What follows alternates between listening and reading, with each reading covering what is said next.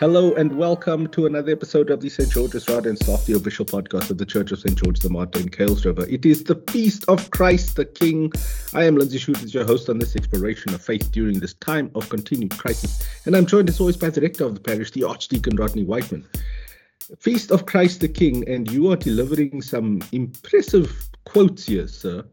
The theme you have extracted is, he has delivered us from the domain of darkness and transferred us to the kingdom of his beloved Son, in whom we have redemption, the forgiveness of sins. We will hear more about that in the reading in the Colossians passage. But this quote by Stanley Hauerwas, I imagine. Hauerwas, yeah. The church is constituted as a new people who have been gathered from the nations to remind the world that we are in fact one people, gathering therefore as an eschatological act, as it is the foretaste of the unity of the communion of the saints. So eschatology is the theological study of like end times, like the deaths and that the where your soul goes and like all of those sorts of things. Why are you bringing such big words to us? Good morning to you. Really, thanks, Lindsay. Morning to you too. There was something that I was challenged by many years ago when Desmond Tutu was the Archbishop of Cape Town, newly Archbishop of Cape Town, and we used to have the Good Hope as Diocese of Cape Town's newsletter to the people, and he wrote whatever the Archbishop was for that month, and then he was challenged, I think, a chapter that he was using big words in his message, and Desmond then wrote publicly the next letter telling, I will not lower my standards simply because I need to help raise the standards of the people. I need to challenge people and they need to go and, learn. And so is the role therefore of a leader also to expose people to, I put it in inverted commas, knowledge that they perhaps haven't heard of through words, and through, as you very wonderfully explained what eschatology was all about. So yeah, I keep being challenged by that statement with Desmond that we don't just we don't allow people just to say where they are. We're hoping to help them to grow in their understanding. Yeah, of course. I mean, all discourse is designed to do that. Although social media has ruined that fact for a lot of us, where we are now all able to just spew our most ignorant thoughts. And yeah, it's a strange thing that's happening in the world now with the collapse of Twitter under the watchful eye of the son of our soil, Elon Musk. Where his ego and his own ignorance about like kind of the social cohesion that exists within that space, and like what really has elevated that space as being such an important tool within the discourse as well, especially for like politicians and journalists, and where his understanding of it was something completely different. And talking about people who understand things completely differently, there's the Jeremiah passage, which is chapter 23, verses 1 to 6. I'm going to go down to verse 5. Behold, the days are coming, declares the Lord, when I will raise up for David a righteous branch, and he shall reign as king and deal wisely, and shall execute justice and righteousness in the land. In his days, Judah will be saved, and Israel will dwell securely. And this is the name by which he will be called. Lord is our righteousness. So this is kind of prophesying the rise of Jesus. This is full-on Messiah territory that we're in now. But it's an interesting kind of idea where Jeremiah is now interpreting this message and talking about a king and still talking about like judgment and righteousness. Well, judgment is the word that I'm zeroing in on there, because like Jesus didn't really come out and judge anybody, did he? No, that's, I was asked to chaperone, if that's the right word, a colleague that came from India, and taking him around Cape Town. And then when we were talking, just simply talking, and I sort of brought up the favorite text is well known, is always John 3, well, that he gave his only begotten son.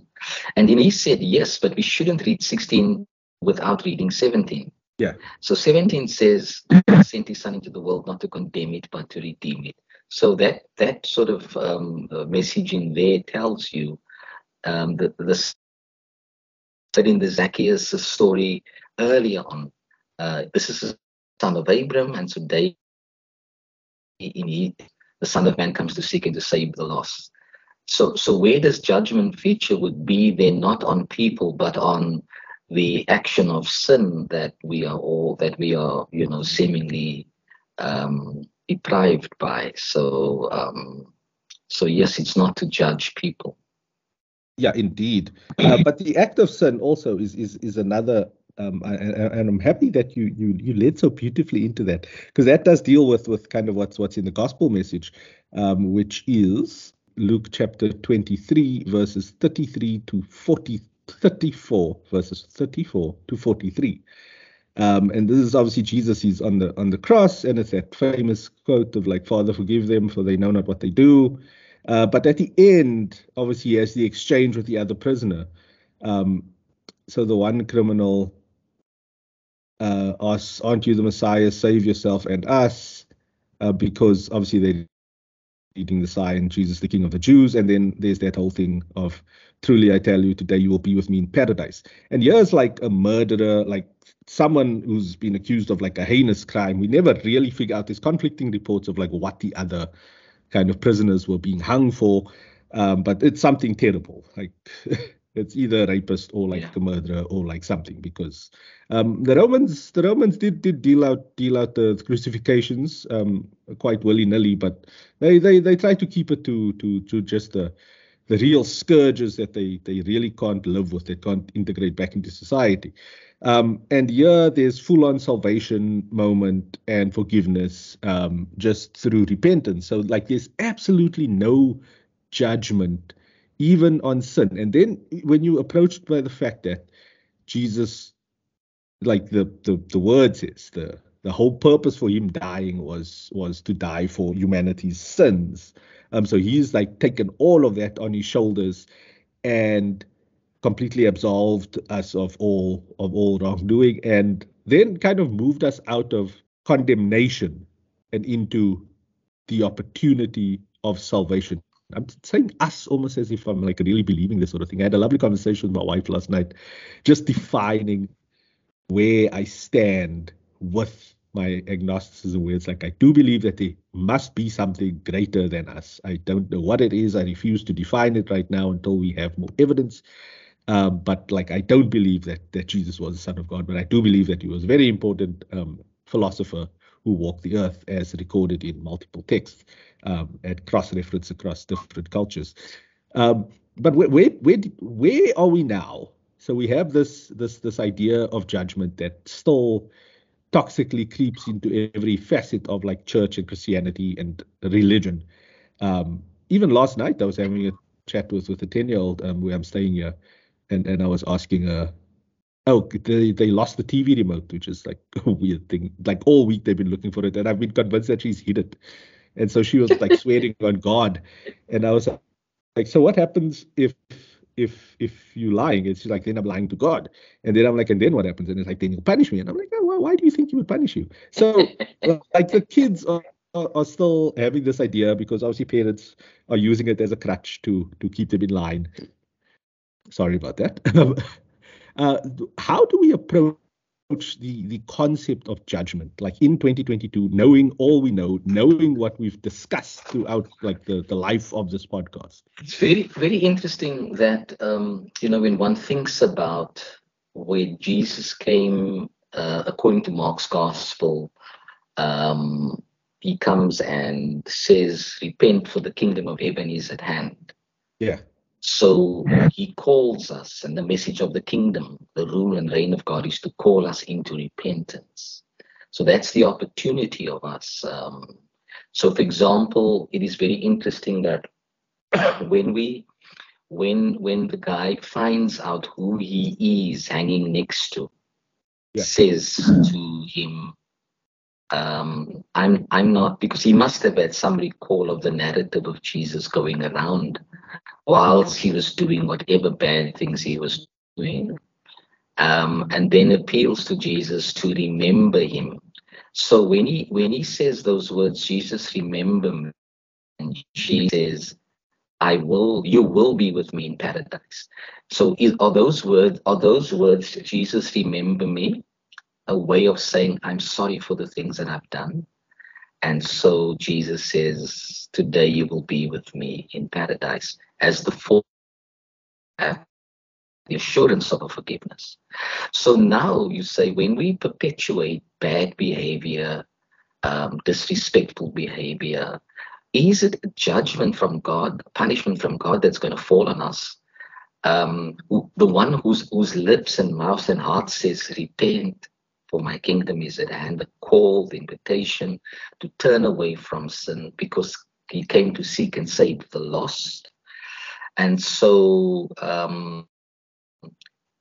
so if we perpetuate in our ignorance, if we, this kind of way of bad behavior and attitudes and so on, do we therefore face the consequences of that behavior? Not because it's a punishment from God, but it is the result of bad behavior, that there's going to be consequences we have to face. As in every other thing, we have to face consequences, because we're choosing to reject a message that says forgiveness over against the Sinatra song, I Did It My Way. So are we not inflicting judgment upon ourselves? If we go back to the Old Testament reading about, I'm going to destroy these guys. Why? What's the reason that destruction will come upon them? Because of your evil deeds. Now, what they were doing to the flock as leaders, religious leaders, and other forms of leadership in that community, was not as God desires. So should there not be? There should be a warning spelled out. If you break the law by driving in the zone over 60 as determined by the law, then are there not consequences? One, you could cause an accident and kill yourself, but you'll probably take others with you. So we're trying to avoid that. But if you don't want to live by that law, then the consequences is that you brought it upon yourself. Indeed. But like those laws are kind of a different understanding. So there's all these conflicting ideas of around the word law, where like Jesus is the fulfillment of the law. And then we conflate that with like the Roman Dutch law, and then like the constitutional laws that like we've all kind of agreed on through. That's a weird statement, because you didn't actually agree on it. You just voted for like the people who would then represent you in Parliament, and then they will appoint the judges who will then scrutinize the law and according to the Constitution, and then update the Constitution as like new precedent comes. Yeah. But very interestingly, based on just what you're saying, I was listening to a news clip from America, where they were interviewing a mayor-elect, and in the San Francisco area. Yeah. And she said, I'm going to serve in this way, and teach that we need to hold one another accountable. Yeah. So I think that for me sort of put the cherry on the cake.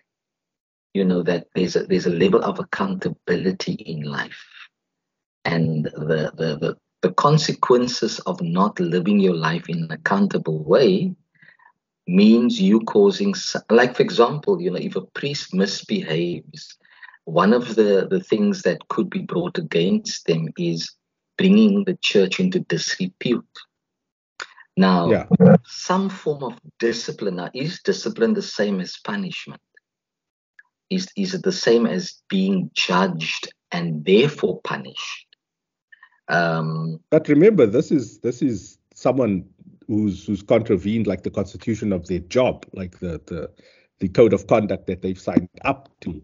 Sure. To be part of it. Now we moving this concept into the realm of like heavenly things that we can't see, that we have no evidence of, and now we like construct. The moment you start constructing, and this is like one of the fundamental issues that faces humanity, is that in the past our laws have been based on this concept of like invisible things that no one has an understanding of, no one can define, yet through these ancient texts that were some of them written by absolute like just fanboys, a la Paul, where we're now basing actual things that govern actual people's lives on this. And this is why you need to move into like a moment where we have like democracy, where the Romans actually kind of had it right.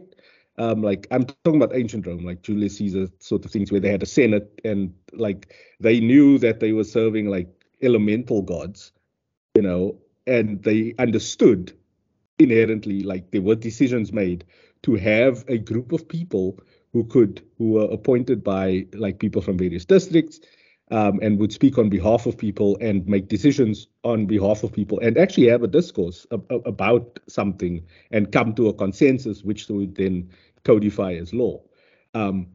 Yeah, the moment you're handing that off to like something that no one can really agree upon because there's no like strong evidence for it, like basing your laws on God and like dishing out punishment because of what you assume like God would want, your interpretation of like a flawed text, that is deeply problematic, and it's a plague on humanity that has persisted through the years.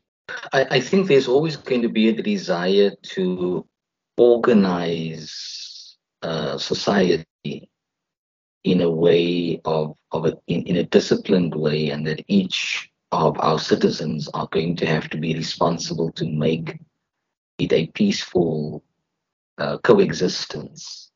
But there's a breakdown somewhere. I mean, to such an extent that some governments institute, martial law. Means the police are all eyeing you and your misbehavior, and they'll pull you up for anything in certain societies. Alternately, in our society right now, policemen and traffic officials and politicians, all those who are making laws and are supposed to enforce them, are corruptible. So they break law, yet they are meant to enforce the law. Now, what was then so attractive about the commandments, the 10 Commandments? What was so attractive about Christianity that Constantine would institute it as a state religion? What was the understanding of using, as in your words, that which is seemingly abstract, we can't identify, and yet the scripture, the 10 Commandments, and all that is accredited to the divine being, credited to God, who is mystery and yet very, very revealing of God's self to the world. Jesus comes, and I mean, I would really want to say that if you just bringing Jesus to be a prophet, a philosopher, then literally he was living a way of life. I mean, you captured in the Lord's Prayer, kingdom come, your will be done on earth as it is in heaven. So what was the will of the Creator God for our coexistence in the person of Jesus? Colossians points that out. The Gospels point to that, and the Jeremiah passage looks to the shepherd whose leadership gives the flock a confidence to follow, because his leadership is about the love, the forgiveness, the mercy, the grace, the understanding. I mean, if you're going down to look at how sheep are, it's sheep come across as being more ignorant than goats, and yet that metaphor is used to describe just somehow how easily we can lose our way, how fragile we are, and how people like Constantine, sorry? it was that he already had a flock that was so easily influenced by the words of someone who they never met. A large part of the populace. I mean, Nero tried to burn them all, to quote a phrase from Yes, but that is madness. from yes, and yet it still grew, because it grew in persecution. Like, unfortunately, we are people of of chips on our shoulder. Yeah, but as you say, we accomplish more out of revenge than we do out of faith. Yeah, and I'm presenting today to the lay ministers they need to understand what the Bible is and what the role of the Bible is and all of that kind of stuff. And you know what struck me squarely in the face last night as I was reflecting as deeply as I could was the word of Jesus according to Luke, where he says, according to Matthew, where he says, in response to the question about, what's the greatest commandment, and here the whole essence of law comes in again, not just from a political, not just from a spiritual perspective, but for the whole of life. Love the Lord your God with all your heart, and love your neighbor as you love yourself. On these two commandments depend all the law, prophets. So therefore, to emphasize those two commandments as the message of the new covenant, the message of a call to love God who loves us and a call to love one another.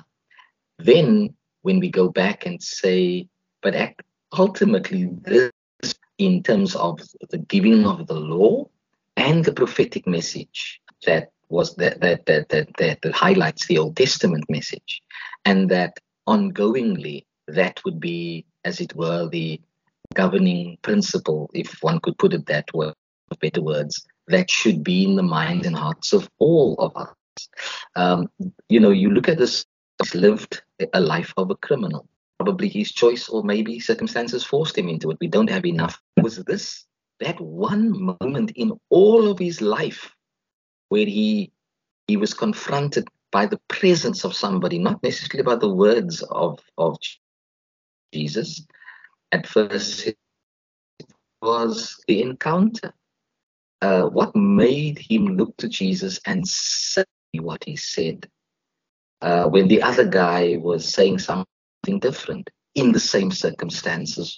Why in the face of his death, and a very cruel one at that, did that come into account? Now, either this was a very brilliant storyteller that tried to float us, or this is perhaps one of the best stories ever told.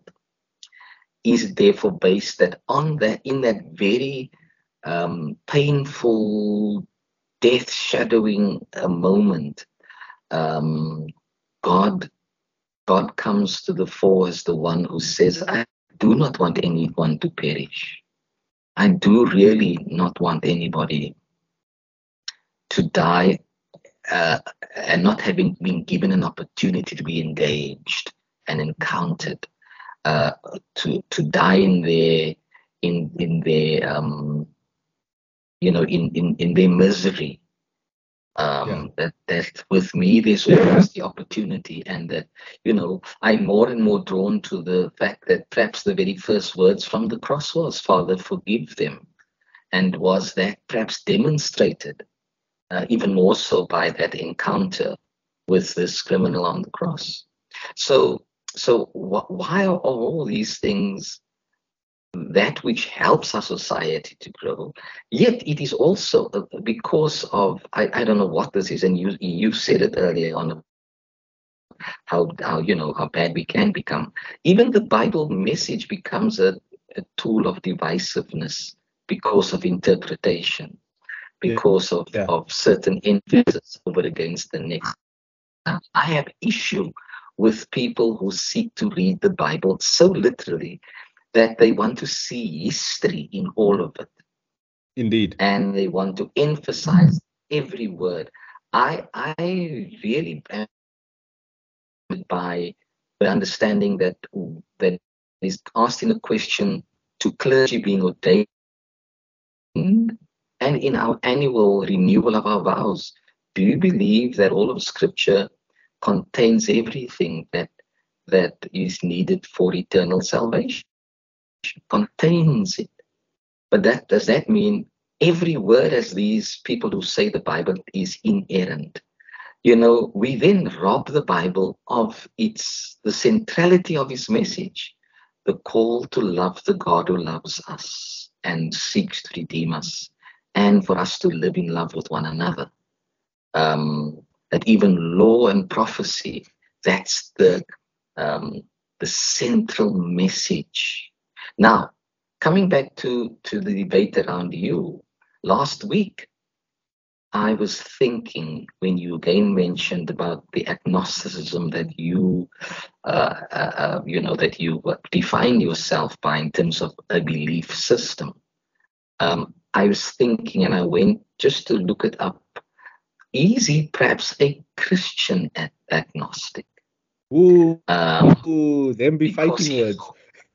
He holds the principle that Jesus taught: love, love, and love. I think that's a hangover of my past, which has been indoctrinated in Christianity. But like I said, I drive with the philosophy. It's interesting that you're presenting to lay ministers today, because I find, okay, let's go full throttle with the judgmental. So like you get like the new apostolics, right, where their priests and stuff don't really like go study and get accreditations and stuff, so they kind of teach amongst themselves, and people move up through the ranks, and those are like lay ministers effectively. So here you have a group of people who have an understanding of their faith, right? That is, in more times often than not, flawed. Where it's still maybe that idea of the Bible being inerrant. There's a lot of those kinds of societal beliefs. So they've positioned themselves, and I mean no offense by any of this. I mean no malice. This is just me and my crazy thoughts. I'm not attacking anybody personally. It's just one of those things that I have observed about humanity. This is just my observations. So they've reached this point where they have this deep connection with the faith, or at least their understanding of what the faith is. And this, they believe, prepares them better to like enter a deeper relationship, and then start passing on like that feeling within them. They have this, I mean, we a social people. Humans are social animals. So you want to share your personality, your life experience with other people. So they want to now share this feeling that they get when they engage with their faith with other people, and with all the best intentions. But they lack the critical thinking that is forged in the theology classroom, that is forged in these kinds of conversations, where you enter into into a rhetoric, into a discourse where you are not assuming anything and you are really trying to gain knowledge from somebody else and then respond with your own knowledge and maybe arrive at a consensus at some point, although we hardly ever arrive at a consensus. Yeah, um, right. so do you think like the lay ministry is actually kind of dangerous, or do you because it can lead to, when not managed correctly, it can lead to like perpetuating a lot of like the false beliefs within the faith and the more toxic kind of beliefs, or do you see like it as an opportunity for you to kind of have a broader influence on the cultural understanding of Christian faith? Look, I think that in all walks of life, you have people who are professionally involved with careers and stuff like that. In the life of the church, it's about ministry and it's about service to God amongst our fellow men. And in the life of the church, there is the centrality of the worship, in our case, of the triune God, and the events that unfolds as part of the revelation of God to us, revelation of love through creation, through the person of His Son Jesus Christ, and the events on Christ, and then the coming of the Holy Spirit, and the raising of the church to be the body that operates as part of God's mission to the world. Um, so therefore, within the understanding of lay ministry is the understanding of the people, the whole people of God. The Greeks would have it. And every person baptized is therefore baptized into mission, the mission of God's love to the world, and therefore has a particular role to play in their lives. The confirmation, Lord, by your Holy Spirit, empower this your child for service. So lay ministry is the understanding is that in baptism all of us are ordained, and so lay ministry is the form of ministry that is offered from people in a lay capacity, with training, with formation, with education. Jesus schooled the disciples in the way of ministry. Now, often, we get all flagged down by titles, but if you look at the word disciple, for example, it is one who follows. Jesus then says, when they're arguing about positions in Mark 10, this is not how we are meant to serve. The Son of Man came to seek and to save. As the Son of Man came to serve and not be served, and to give his life as a ransom for many. So following in his step is not a title, it is absorption into his life, and therefore to be part of what he was doing to the world, to serve, to seek and save. All of those things go out into all the Great Commission, for example. These are things that we are all involved with, but in various capacities. So somebody has not heard a call to ordained ministry, full-time pastoral care and all of that kind of stuff, but is in support ministry, or more than support ministry, part of the ministry of the church, through which, and if you go to our prayer book, is for me beautifully, all people back to God and to each other in Jesus Christ. How does the church fulfill this mission? Through the ministries of all members. Who are the ministers of the church? Bishops, priests, deacons, and laos, the people of God. And so we all share in the ministry of Jesus in various capacities. No one better than the other, because all of it, if you've got the title of calling to be a bishop or a pope, it's about serving and responsibility in caring rather than a title. Yeah, but there's training that comes with that. There's an understanding of the role that you are taking. There's the responsibilities that come with that role. Like I'm mentoring younger writers. I refuse to call them junior. I made that mistake yesterday actually when I called them into a meeting. I refer to them as juniors. Yeah, so I'm mentoring some younger writers in my job, and these are journalists, and they train journalists. They all have like degrees and stuff, and now that comes to the idea of them pitching stories and me not just assigning stories to them all the time. And the one young lady steps in and she's like, no, but like, how must the pitch look? I always struggle with these things because at varsity we get taught to, have the angle, have a list of sources and all that thing. And I stopped there and I was like, you know what?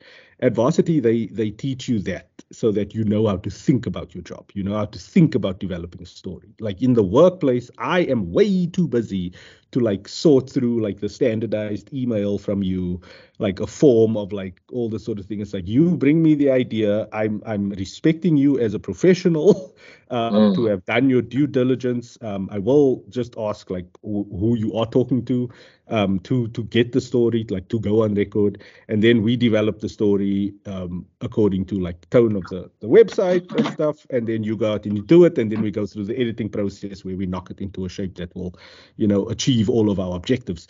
And I was telling her, they only teach you that at varsity so that you know where to start from, so that you have a process to begin developing on, that you have a solid foundation and like those fundamentals. And it's important to highlight, especially in the training phase, the actual responsibilities, and not just responsibilities as in duties, as in responsibilities to the community that you are entering into, like the broader, how you fit into the puzzle of like the broader organization, and how the organization then fits into the puzzle of like society. And then the responsibilities on you within that. And like with journalism, it's easy to draw a comparison with ministry, because like you kind of dealing with the same level of social influence, where people in the pews will be sitting looking at like these lay ministers who are robed in white, black once a year, and they have this aura about them that is almost priestly. And you have, and I'm going to say it because I'm just lacking a better word right now, but you have like this ignorance, or at least some people will have this ignorance where they will equate that person in that robe speaking from like a pulpit or reading from the Bible or something. And then like in personal life, they'll think that person is a better kind of example of what a Christian should be. They like better Christians than they are, and they'll be more receptive to like whatever messaging like comes out of that person's mouth. And without that understanding of that influence that you carry, it can be a very dangerous situation. Well, it's even dangerous to ordain people who evidently have fallen through the cracks and produce ministry whilst they priests and even bishops that destroy rather than build up. So fundamentally, we would say it's important. We've got a workbook that is called in our diocese Workbook for Theological Education. This is now across the board, inclusive of any ministerial responsibility lay people may have. But even if you don't exercise any ministry in the church per se, in the pews, there's got to be a level of wanting to be theologically educated. Now, when we speak about theological education, we look to Scripture. We look to the study of Scripture. We look to the themes that Scripture raises up. We look to things like ethics and all of those kind of things that would, pastoral care, flowing from the basis of Scripture and the early church. What were the things that were needed? How was ministry be understood? How do you proclaim from an ancient text into a modern society a message of hope if you don't understand a little bit? Because we always have to be learning. We've got to continuously be students. So people in the pews must also desire theological education. Yeah. But theological education doesn't stand alone. Theological education goes with, various forms of discernment, such as I have a sense that I'm called to be a priest in the God's church. So I'm discerned on a particular level. Now, things like, so what was my maturity to that level in all forms? My faith, the management of my money, my family life, all of those things. When I worked, those kind of things are reviewed as part of the discernment process. And so when it comes to lay ministers too, discerning process goes through, because we can't just pull anybody from the street and say, you'll be a lay minister, without the discernment from where the person is currently, in order to introduce theological education to the person. But education cannot stand alone. There's the implementation of what you learn through your example of your life, because any form of education is a transformation for our lives, gives us a better way of thinking, gives us new perspectives. As university teaches you this, but in the implementation, the real world says, and such as this. So a priest, for example, can't say, I don't have a sermon today, but I'm going to exegete the passage with you. Exegesis happens at your desk, where you're praying and working through the text in order to say, on Lord, podcast. or on the podcast. Yes, this is part of exegesis and hermeneutics as well. You see, and it's big words there, big words. I don't even know that one. Hermeneutics is try to understand the text. Yes. Exegesis is to look at the text in its context. Yeah, I know the look at that. I didn't know the other one. Okay, so hermeneutics, these are things not to run away from, because you can simplify them. It's a big word. Go to the dictionary. The thesaurus will tell you the breakdown. We need to do the energy. We need to do, modern day people talk about, did you do the research? Well, that's what education teaches you, and based on theological reflection. But theological reflection doesn't stand apart from social context, both then and now. But our workbook goes on to say, and ministerial formation. So it's education and formation. And so through we are always being formed by context, by exposure, by experience, formally and informally. Your role as mentor is to assist with the formation of younger journalists, to bring them into the real world and how they can use their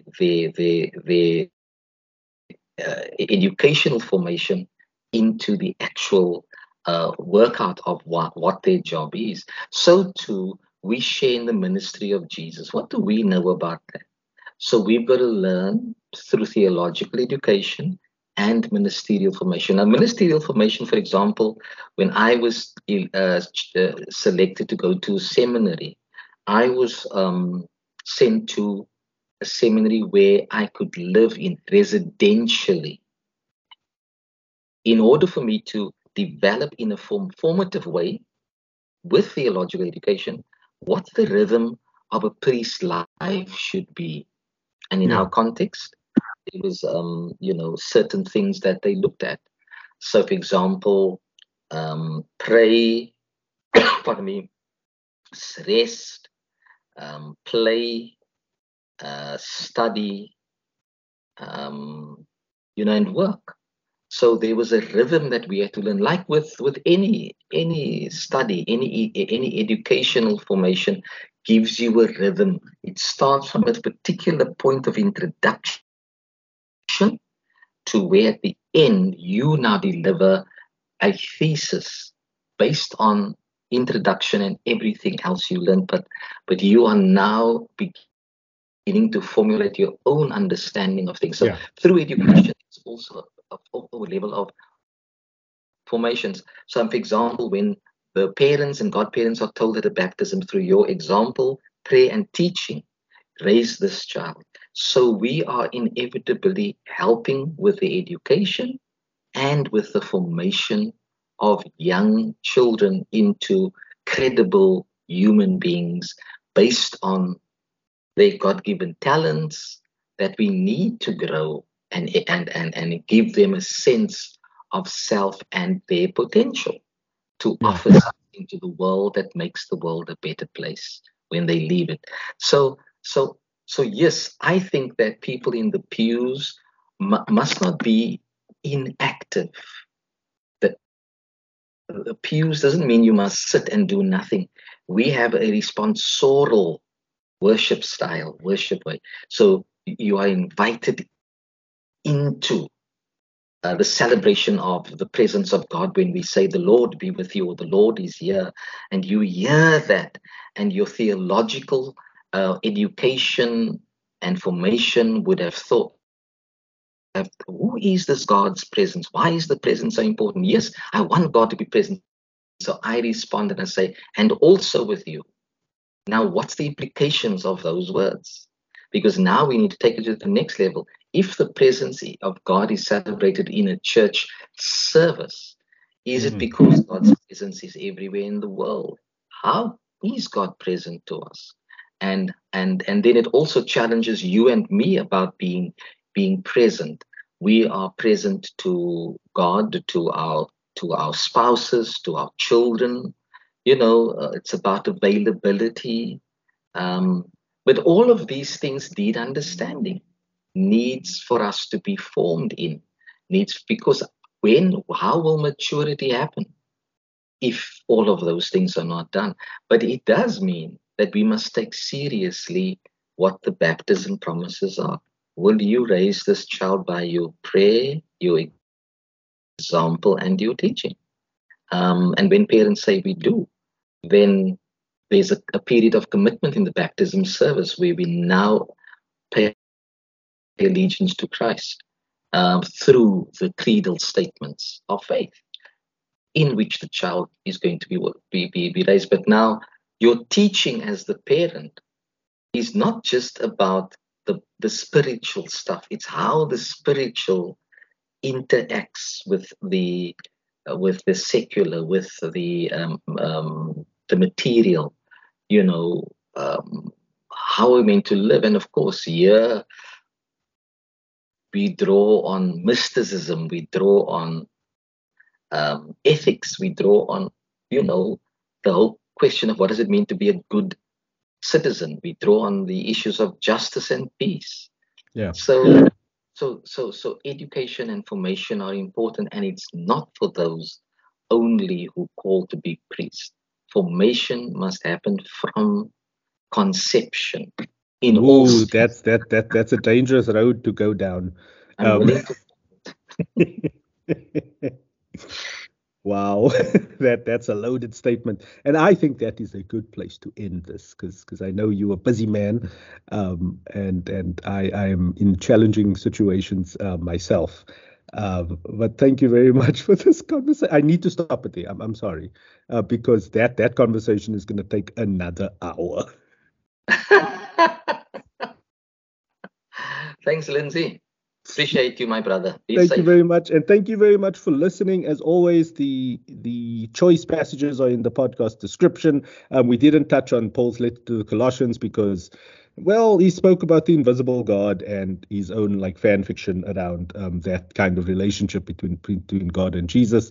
And yeah, I'm just happy that the rector of St. George the Martyr in Kuils River is not churning out more Pauls, and is actually putting some thought into preparing them in the lay ministry, and we appreciate your service, because even though I may not believe the same things that you do, I respect your position within the community, trying to uplift, trying to inspire, trying to be an example of of Jesus' philosophy of like love and inclusion and acceptance.